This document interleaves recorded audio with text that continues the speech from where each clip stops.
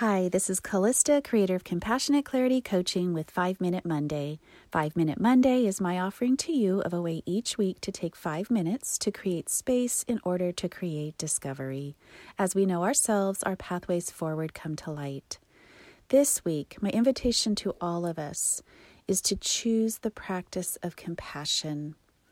As I was reflecting again about what I wanted to share with all of you and with myself, the process for all of us, this week, I was considering a conversation I had with one of my clients about compassion and what it is.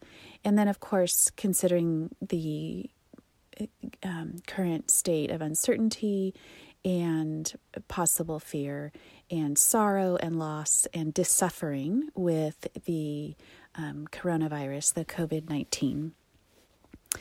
And so what I'd like to suggest for all of us, for our emotional well-being, our mental well-being, and also our physical well-being, because it does impact the stress that we carry, all of the things that we have discussed that can impact our nervous systems, will impact the stress levels, will impact our immune system.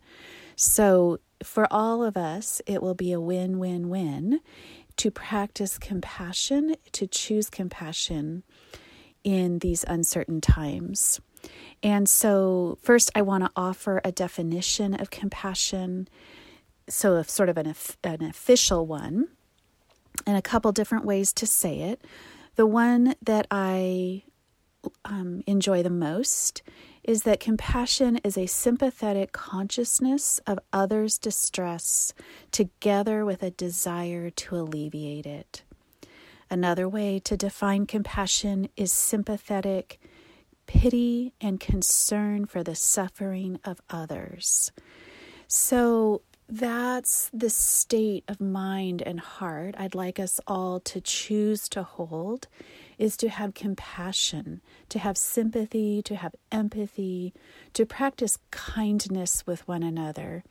We can choose in these times a position of compassion, a position of wanting to take care of each other, to practice kindness, to choose patience and forbearance, or we can choose positions of fear and isolation and panic, and none of that is going to help us, in my opinion, navigate through these times for ourselves or for others. We can choose to view what is happening in the world.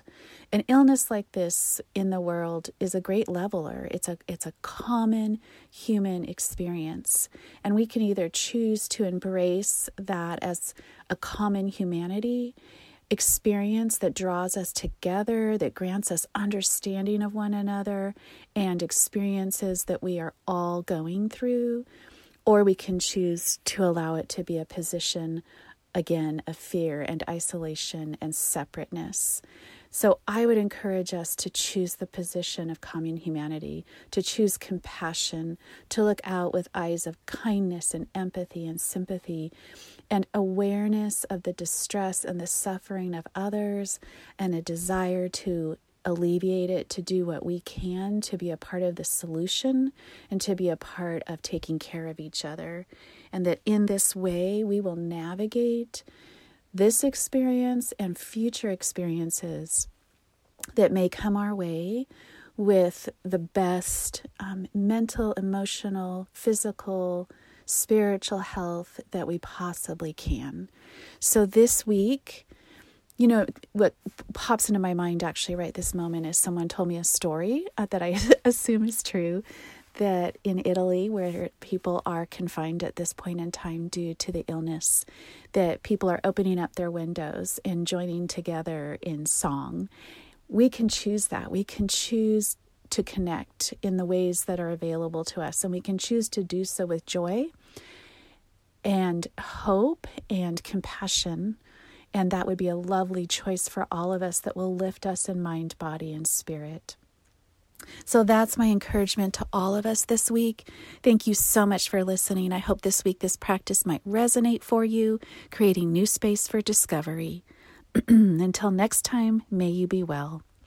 Further information about me or my coaching practice can be found at CompassionateClarityCoaching.com.